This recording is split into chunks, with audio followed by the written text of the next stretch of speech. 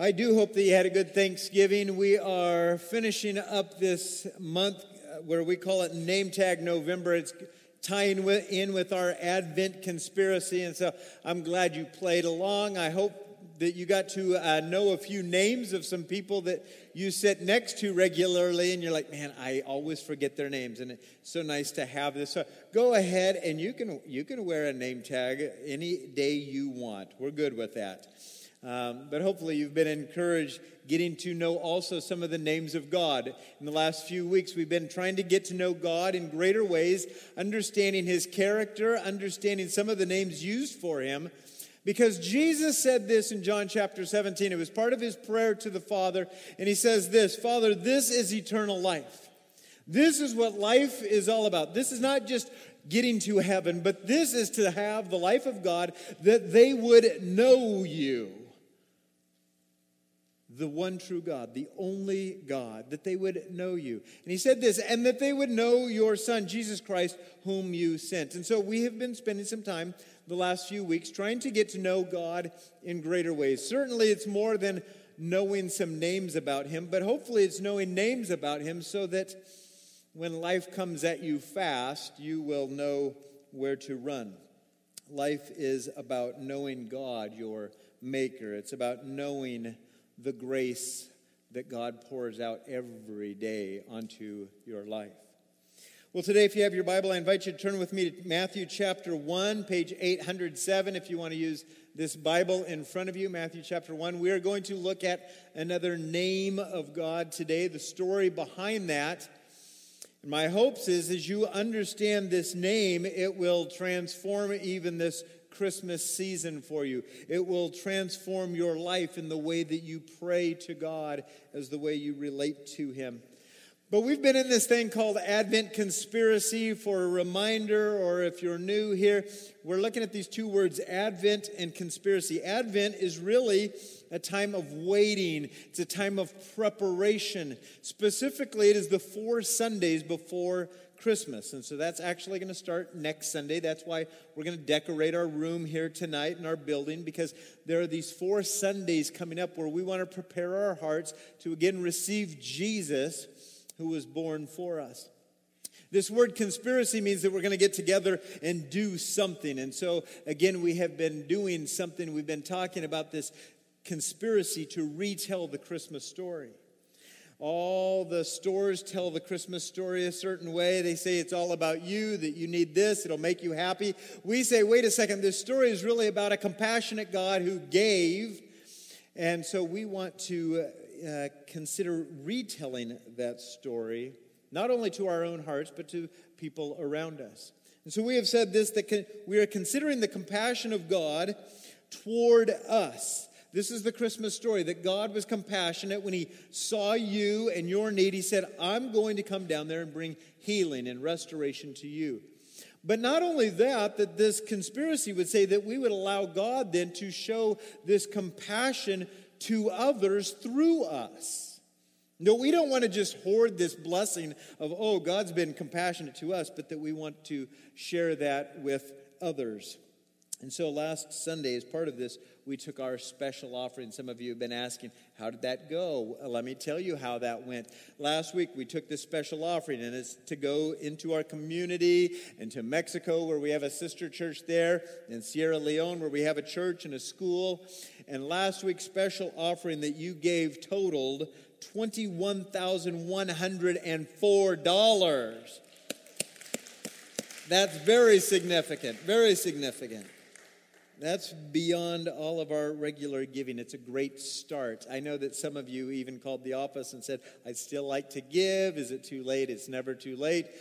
Our goal is $25,000. We believe that's going to do everything we need for our community in Mexico and Sierra Leone. But what you did last week was a great start, to the point that we contacted an orphanage in Sierra Leone where we have spent time with, and said to them, your 60 orphans that live in your orphanage there, go ahead and drill them their own water well.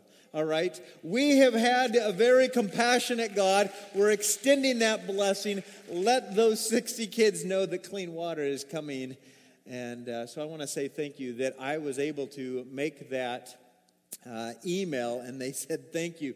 I then sent another note to our pastor, Patrick Coker, in a little village of Moyamba, and said, Patrick, I know you have a heart for the 80 orphans in your village there, and you want to get them Christmas gifts of toothbrush, toothpaste, sandals, and a new pair of church clothes.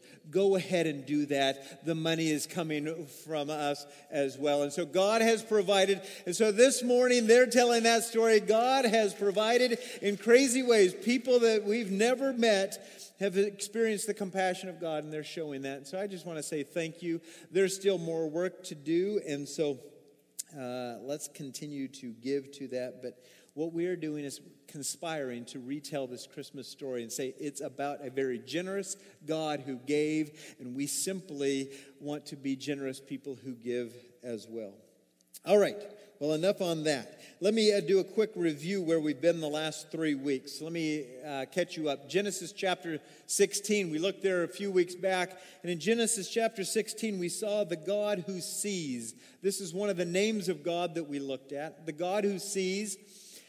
In Hebrew, it'd be El Roi, El, God seen, God seen.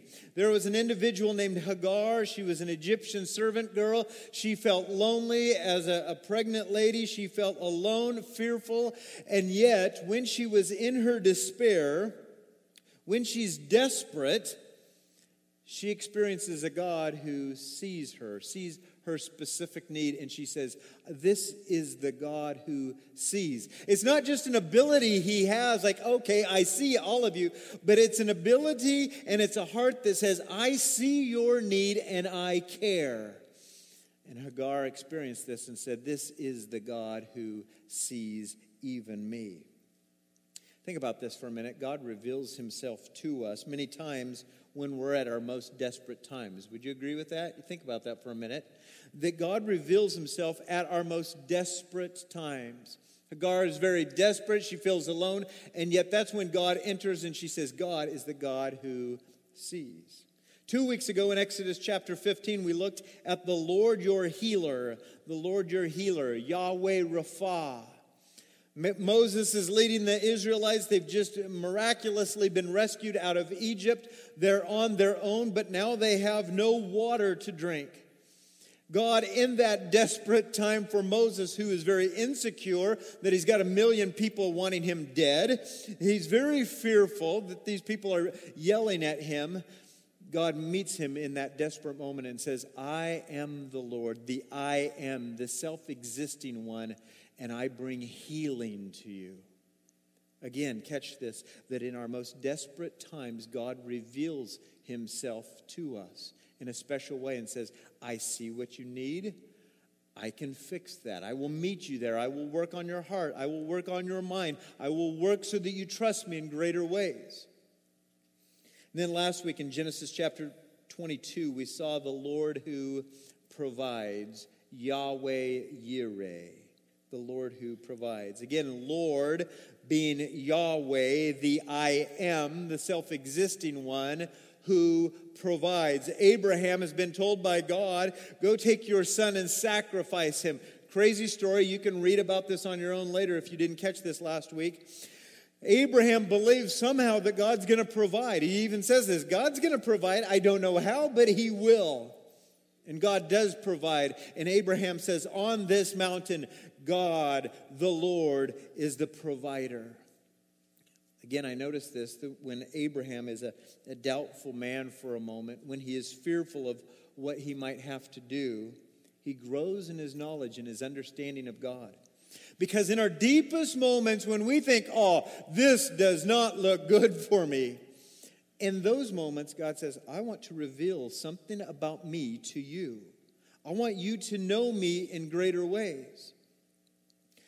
As I was thinking about this, I thought, it's in those tough times that God is truly working. You and I, tough times, we want to avoid them, right? We want to do everything we can to avoid a difficult time. We want to pad our bank account so much that I never have to trust God because I've got enough saved up for a rainy day. We don't want these tough times. And when they show up, we try to either escape them, we try to numb them, but we do not want to experience the tough times. And yet, in these tough times is when God says, but I want to reveal something about myself to you. I wonder how, if we are in these situations like Hagar and Abraham and Moses, if we said, okay, God, this stinks right now for me, but I believe that you want to reveal something of who you are. Because even as Jesus said this is eternal life. This is what life is all about, to know the one true God. The problem is we don't get to know the one true God when everything's great and we never think of him. But he allows difficulties in our lives so that we would say, okay, I need some help. And he goes, oh, good. I'm the God who sees. I'm the God who provides. I am the God who heals. You see, your loneliness that you're experiencing even this morning, that could be used by God to teach you more about his caring love. You're like, oh man, I hate loneliness. Scott Miller hates loneliness. But it's in those lonely times where God says, I want you to experience my caring love. You see, the insecurity you have right now, whatever that might be, could be what God is using to teach you more about his strengthening power. I hate feeling insecure, don't you? Go ahead and say, I hate feeling insecure. The guys, we're really good at saying this. We're supposed to feel better about ourselves. No, I hate being insecure. But what if God is saying, oh, in those insecure moments, this is where I want to teach you about my strengthening power. The pain that you're going through right now, it might be physical, emotional, whatever that pain is. Could God be using that right now to teach you about his amazing healing? He says, don't numb this pain. Don't escape from this pain. Embrace this pain because I want to teach you about my healing power. What about the fear that you're experiencing right now? Fear is no fun. But what if in that fear God says, oh, in that moment, you run to me and I'm going to strengthen you and I will give you my presence.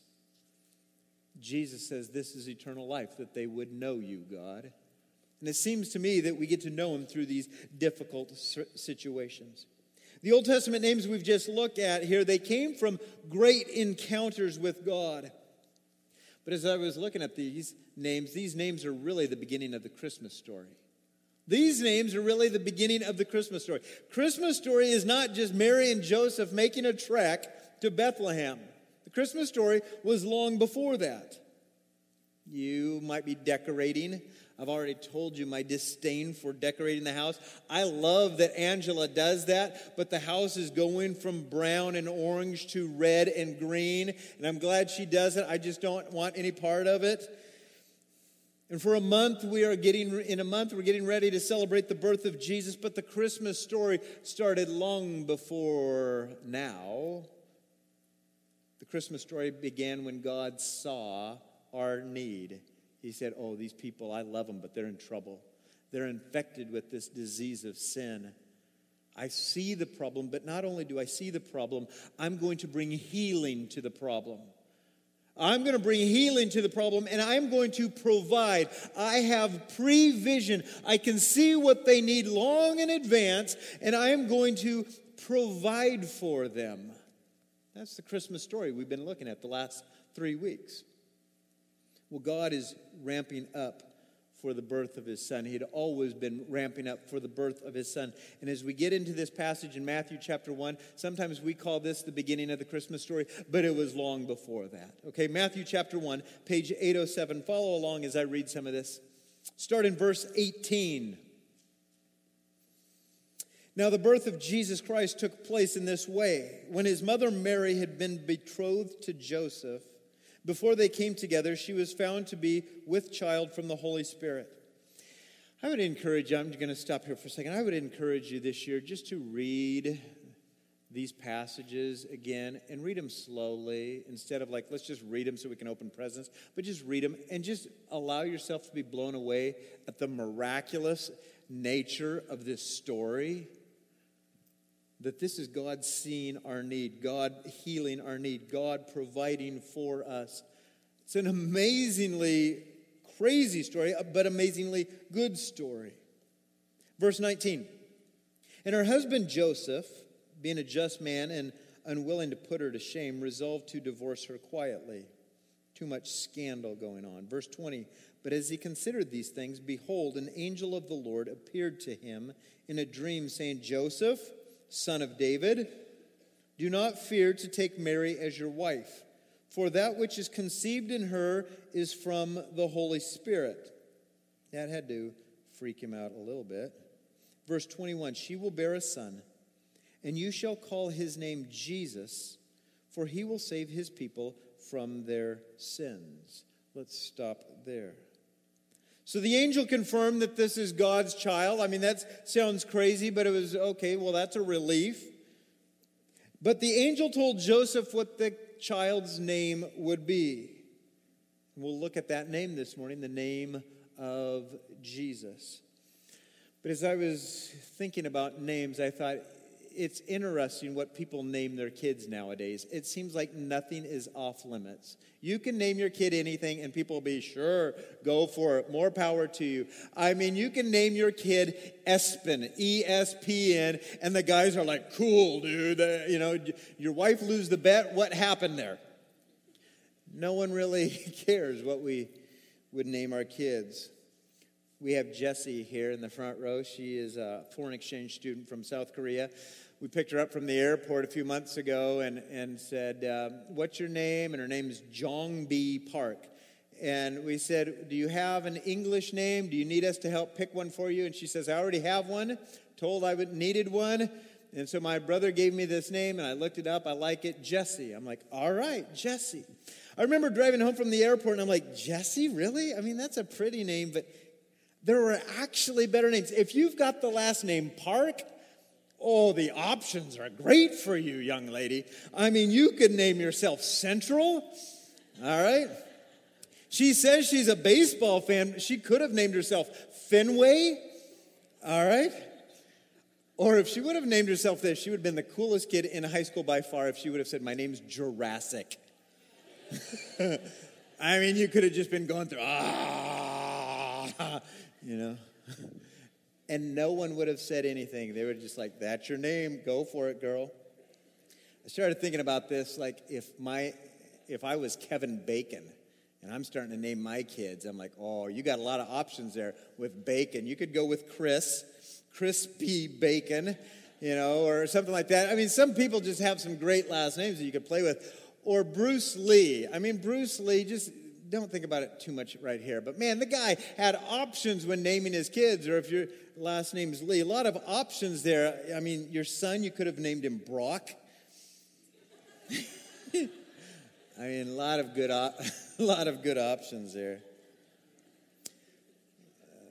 But seemingly, there's always interesting names if you're from Arkansas, all right?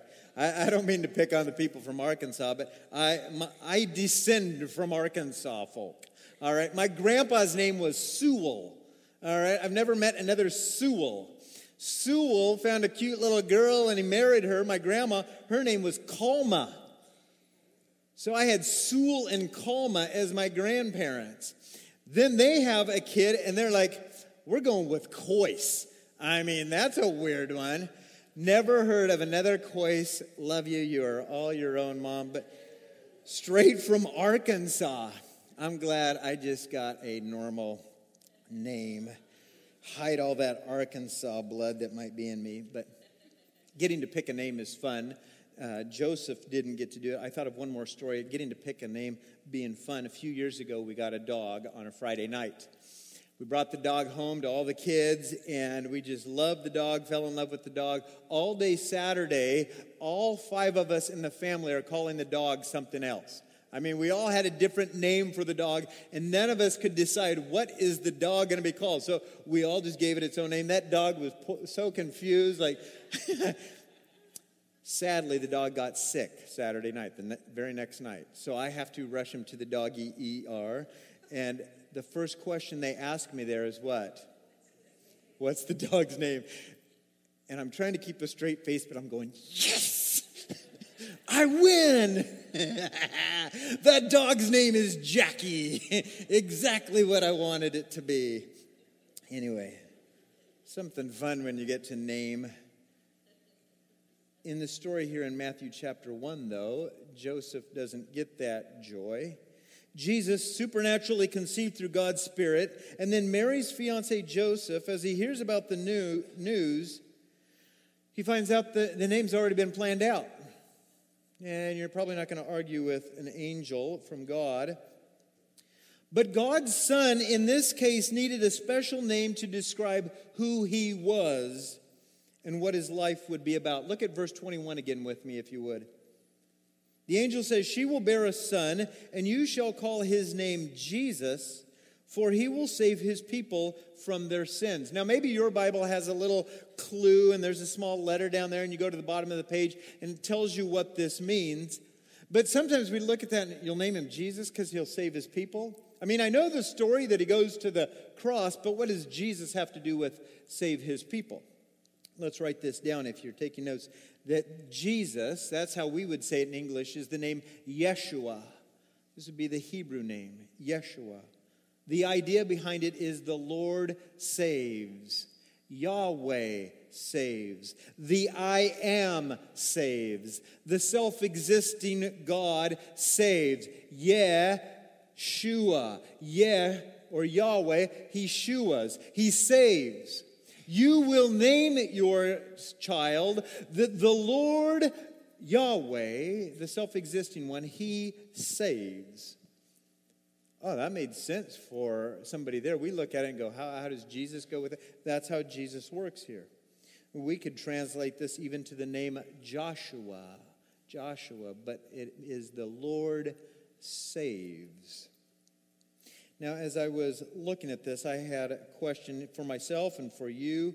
How did Jesus save, or how does Jesus save? How does he save us from our sins?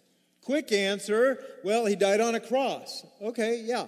That's one of the ways that he saved us from our sins. But if you look at this passage, it says he will save his people from their sins. There's more to that than what we celebrate on Good Friday. So I started writing down what the word save or saving means.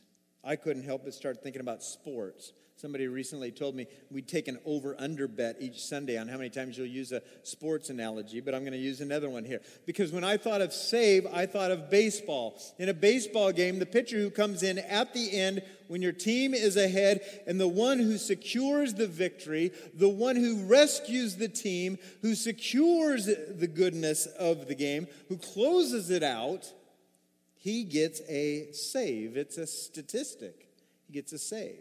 If I knew anything about hockey, I think they count the same thing in hockey. It's the idea that you close out the victory. You stop the opposition. The person who records this is bringing about a rescue. Would you write this word down, rescue?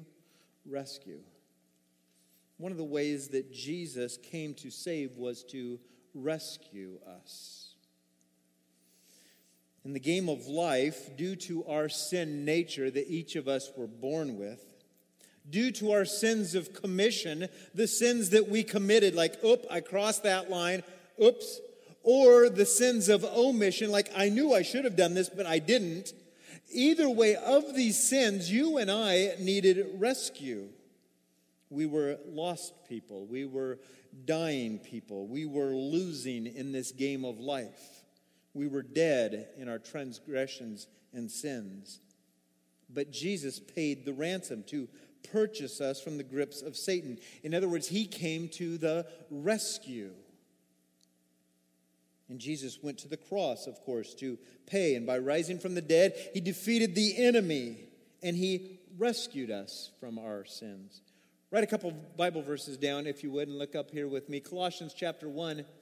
The Apostle Paul says this, that God, he has delivered us or rescued us from the domain of darkness and transferred us to the kingdom of his beloved Son, in whom we have redemption, the forgiveness of sins. He says, I want you to know, people, that you have been rescued. You have been delivered. This is part of what God does to save you. Look at this passage in Romans chapter 10. It says, then if you confess or acknowledge with your mouth that Jesus is Lord and Master, and if you would believe in your heart that God raised him from the dead, you will be saved, you will be rescued, you will be delivered. I know that many of you in this room have said, there was a time in my life where I confessed this, I acknowledged this. Yes, Jesus is my Master. I believed in my heart that God raised him from the dead. At that moment of belief, you were rescued. You were saved. You were delivered. Now, as I was thinking about this, where am I here? I got so excited now. Okay, there we go. In a baseball game, when someone gets the save, the crowd goes crazy. I've been at some of those games. It's like, oh man, we're just hanging on. If this guy could just get the last out. And when he gets the last out, we just, woo, woo, yeah, saved the game. We won the day. I want you to know, in a very spiritual sense, this is what Jesus does, that he saved the day for you and me. We kind of, yeah, I'm saved. He saved me from my sins. But as you consider what Jesus did for you and me and us, based on our rescue, could we give him a shout even this morning, huh? Jesus has rescued you. He has saved you. Let me hear it. I like that, Roger. You and I should be walking around, I have been rescued. I have been saved. In essence, that game is over. My sins are not counted against me. I'm not treated as my sins deserve because Jesus saved me. He rescued me one more time. Woo! We don't have to wait till another day called Resurrection Sunday to get all excited. I know. Every day living in this that we have been rescued.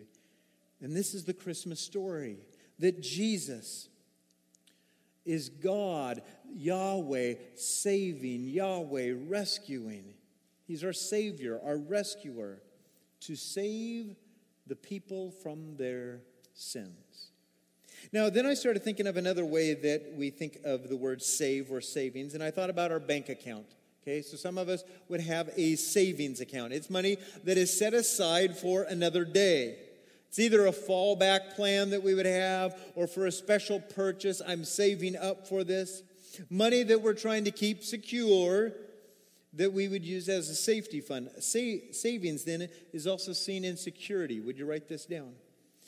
When Jesus came to save you from your sins, he was also securing something for you. He was also securing something for you. 1 Peter chapter 1, verse 3. Write down this reference if you would. Praise, Peter says, praise be to the God and Father of our Lord Jesus Christ, exclamation point. According to his great mercy, he has caused us to be born again to a living hope through the resurrection of Jesus Christ from the dead, to an inheritance that is imperishable, it won't die, undefiled and unfading, kept in heaven for you. That is a security that Jesus secured for us. This is part of his saving.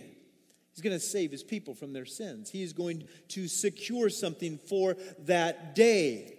An inheritance? It's as if Jesus is saying, I saved you. I went to the cross to save you. And when you believed in me, I included you. And I've secured an inheritance for you. And I'm thinking, oh, I can't wait to experience some of that inheritance. Woo! We're going to have some good times throughout all eternity. Because Jesus saved. Jesus is saving. He's securing. He's protecting us until that day. The great security, the great Savior, it's not money. We live in a world where we think that. Even when we bless Sierra Leone, we're like, hey, look at this. The Savior's coming. Woo! A lot of money. That's not the big Savior. Okay, that gets to bless them in one sense. But they understand, maybe even more than we do, who the Savior is. And it's not the dollar bill. The great security, the great Savior, it's not money, it's not possessions, it's not health, but it is Jesus himself. Look at this passage in 1 Timothy chapter 6. You should all memorize this one. This is great. Paul says to Timothy, as for the rich in this present age, charge them not to be arrogant, nor to set their hopes on the uncertainty of riches, but on God who richly provides us with everything to enjoy. Some of you stopped reading after the first few words because it says, as for the rich in this present age, and you said, oh, I'm not rich. Let me just say this. If you're planning to eat today, you are rich. If you do not have to wear the same clothes that you wore yesterday, you are rich. If you did not have to walk to church today because you have this thing called a car or access to a bus, you are rich. Oh, now let's reread it. As for the rich in this present age, okay, I guess that does include us. Charge them not to be arrogant, nor to set their hopes on the uncertainty of riches, but to set their hopes on God, who richly provides us with everything to enjoy. He says, yeah, enjoy it. Enjoy it. But set your hope on God. Money and riches, they are a terrible security blanket. We try to wrap ourselves in the terrible security blanket. Jesus, Yeshua, Yahweh saves. Jesus is the Savior. Jesus is the security. And as you grow in your understanding and knowledge of who He is, you are going to learn to trust Him in all things. So the Christmas story that we're about ready to celebrate, it's, yes, that He will save us from our sins. He is providing for us a security. Now let me look at one other word then when I think of savings. And it's this: the saving is also seen in empowerment, the word empowerment. Think about this, if you would, for a minute. Rescue talks about our past. I have been rescued from the dominion of darkness. By faith in Christ, I have been rescued. Period. Security is talking about our future, that God will hold us together, that He will bring us into glory. He is providing an inheritance for us. That's the future. But what about the right now? How do I need saving right now? Yes, I had salvation, and yes, there's going to be a security, but what about today? Today, saving is seen as in the word empowerment.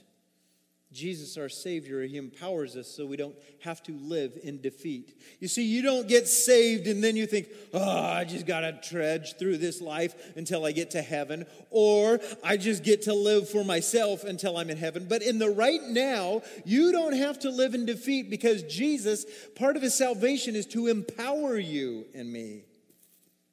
He removes my sin and He empowers me to fight against it. Jesus, our Savior, empowers us so we don't live fearfully. Not only do we not live in defeat, but we don't have to live fearfully. I struggle with fear, probably just like all of us do. But Jesus even saves us so that we don't have to live fearful lives. He says, I'm going to empower you. I've given you my Spirit. It's not a timid spirit. It's not a weak spirit, but it's a spirit of power, of love, of self-discipline, so that you do not have to be afraid. He gives us a new identity. He says, walk in it. You're a child of the Most High God. You're a child of the God who sees, heals, provides, and saves. That's power to live in that identity. Jesus empowers us so that we don't live a purposeless life. So many times we live this purposeless life. We get saved and it's like, man, I don't know what I'm supposed to be doing. Wait a second. I'm now an ambassador of Christ. I am the light of the world as I go. He gives us purpose. Satan, what he's trying to do, he's like, man, I can't destroy them. They're a child of God. How about if I distract them or discourage them? I think I can win them over if I just distract them enough and discourage them enough. But Jesus empowers us so that we would not live distracted, discouraged life. Jesus, our Savior, He empowers us to live victoriously. Can we just get another woo? He empowers you even today, this week, to live a victorious life. Look at this passage, if you would, in 2 Peter chapter 1. Write this down. You should know this one for memory as well. His divine power, Peter says, God's divine power has granted to us all things that pertain to life and godliness, through the knowledge of Him who called us by His own glory and goodness. His divine power has given us everything that we need for life and godliness. The point is, you can't walk around and go, yeah, I'm saved, and one day I'll be in heaven, but man, I just struggle, and I'm a miserable person. I've been abused. I've been hurt. I'm not trying to minimize any of that, but I'm saying that you have all the power in you through God's Spirit to live a godly life. I have that power. You have that power. Peter's writing this. He says, don't walk around defeated. We have all of this power. We have been empowered by God Most High. That's part of His saving. He's saving us from our sins. People have sinned against us. We feel powerless. We've sinned against ourselves and others. We feel powerless. And Peter's writing and says, no. God's power has given you everything you need for life, for godliness. So you live in that. And as you come to know Jesus in greater ways, you're like, wait a second. I don't have to let that moment define me. I don't even have to let my sins define me. Jesus came to save me, to empower me from my sins. Whew. Let me finish by asking you a couple questions this morning. Big question is, how do you need saving from God today? How do you need saving from God today? How do you? How do you need saving from God? Jesus, Yeshua, Yahweh saves. He came to save you from your sins. How do you need this saving from God even today? Let me ask you, do you need salvation for your sins? Maybe just to start. Some of you are like, man, I'm trying to be really good. That won't cut it. You're going to have to confess with your mouth, acknowledge that Jesus is your master. You're going to have to believe in your heart that God raised him from the dead, and you'll be saved. Maybe some of you need that saving even today. You simply say, God, save me. I believe that Jesus is the answer. He is not just Jesus, but He is Yeshua. Yahweh saves. I need that. Some of you need direction. Maybe your own sin or the sins of others have just spun you around and you're like, I just don't know what end is up. You need direction? Well, guess what? Jesus empowers you to look to Him. It's part of His saving. Do you need a safe place to hide? You're like, man, I'm just trying to figure it all out, and so I'm trying to hide in my possessions, or I'm trying to hide in... I'm just an insecure person. I want to hide. Do you need a place to hide? Then Jesus empowers you to come to Him, and He says, you come here, I got you. Do you need power to say no to ungodliness? Like, man, I just feel like I'm struggling on this issue. Do you need power to say no to ungodliness? Jesus empowers you to resist evil. Do you need strength to go on? Like, man, people have hurt me. I'm getting beat up, abused, whatever it is. Do you need strength to help going on, to keep going on? You can do all things through Christ who strengthens you, who gives you power. It's part of His saving work. Jesus, the Savior, empowers you and me to live victoriously. And what God is doing even this morning, He's revealing more of His Son to you and me today. And I'm hoping that you're getting a glimpse of Jesus, even the name, Yahweh saves, the great I am, the self-existing God. He came to save in the form of a baby, to go to a cross, to save me, to rescue me, and to bring a security to me for the future, but to empower me even today. Our hope is built on nothing less than Jesus' blood and righteousness. And we dare not trust the sweetest frame, but wholly, completely lean and trust in Jesus' name. That He's the Savior. This is the Christmas story. Verse 21 again, that He will save His people from their sins. That He will save us from our sins and rescue us and provide a security for us, but that He will save you from your sins even today. Where do you need God to save you today?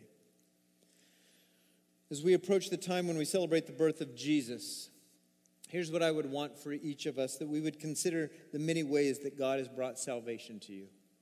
That you would consider over the next month the many ways that God has brought salvation to you. It wasn't just when you were 12 years old. Oh yes, he brought a salvation when you believed, but he continues to bring salvation and rescue and security and empowerment as all part of his saving. I hope that over the next month we would sit there and go, man, I love this Christmas story. Not just the decorations, those are great, and the presents and the songs and hanging out with family, those are great. But what I really love about the Christmas story is that Jesus saved me, and that he does save me, and he will continue to save me. Woo! That's good news. So my brothers and sisters, may you trust him in greater ways. May this really be where it leads us. May you trust him in greater ways. May you get to the point where you say, I have seen over and over and over how he has saved me. And now I can trust him with the next issue that comes up. I can trust him with the next problem that comes up. I can trust him when I sin, when people sin against me. I can trust him because he is the one who came to save me from my sins. I'm looking forward to this next month, getting ready for Christmas with you, because it is truly about Jesus, the one who came to save us from our sins. Would you bow your heads and pray with me, please? Heavenly Father, I thank you for this time this morning to consider your goodness. We just get distracted in life, we get discouraged by life, but we get to be here together and remember why we celebrate this next month. Why we celebrate every single day that we have life, that you and your Son came to save. And I ask that you help my brothers and sisters to consider how they have been rescued. God, I pray for those even this morning that need that initial rescue. Would you give them the faith to say, Jesus, I need you. But would you continue to show us the great security we have in trusting you? And would you help us this week? We are going to get bombarded with the world. We are going to be tempted in many ways. We are going to have people hurt us in many ways. And yet, Jesus, you came to save us from the sins of others, from our own sins. Would you help us to trust you in greater ways? Would you help us to see that to know you is life? And so grow our knowledge and understanding of you. Some of that will come as we read, and some of that will be as we reflect. But we understand that some of this will come as you bring us through very difficult times. And we have an encounter with the God who sees, and the God who heals, and the God who provides, and the God who ultimately saves. So shape us today and this week. Shape us this next month as we get ready to celebrate the birth of Jesus, Yeshua, Yahweh, saving even me. So I thank you. Thank you for your goodness. You are the God who saves. Fill us with joy. Fill us with praise as we go from here today, for we have met with you. You have revealed more of yourself to us, and we thank you. We praise you for that. We love you. And we commit all this to you in Jesus' name. Amen. Would you please stand as we sing one last song together today?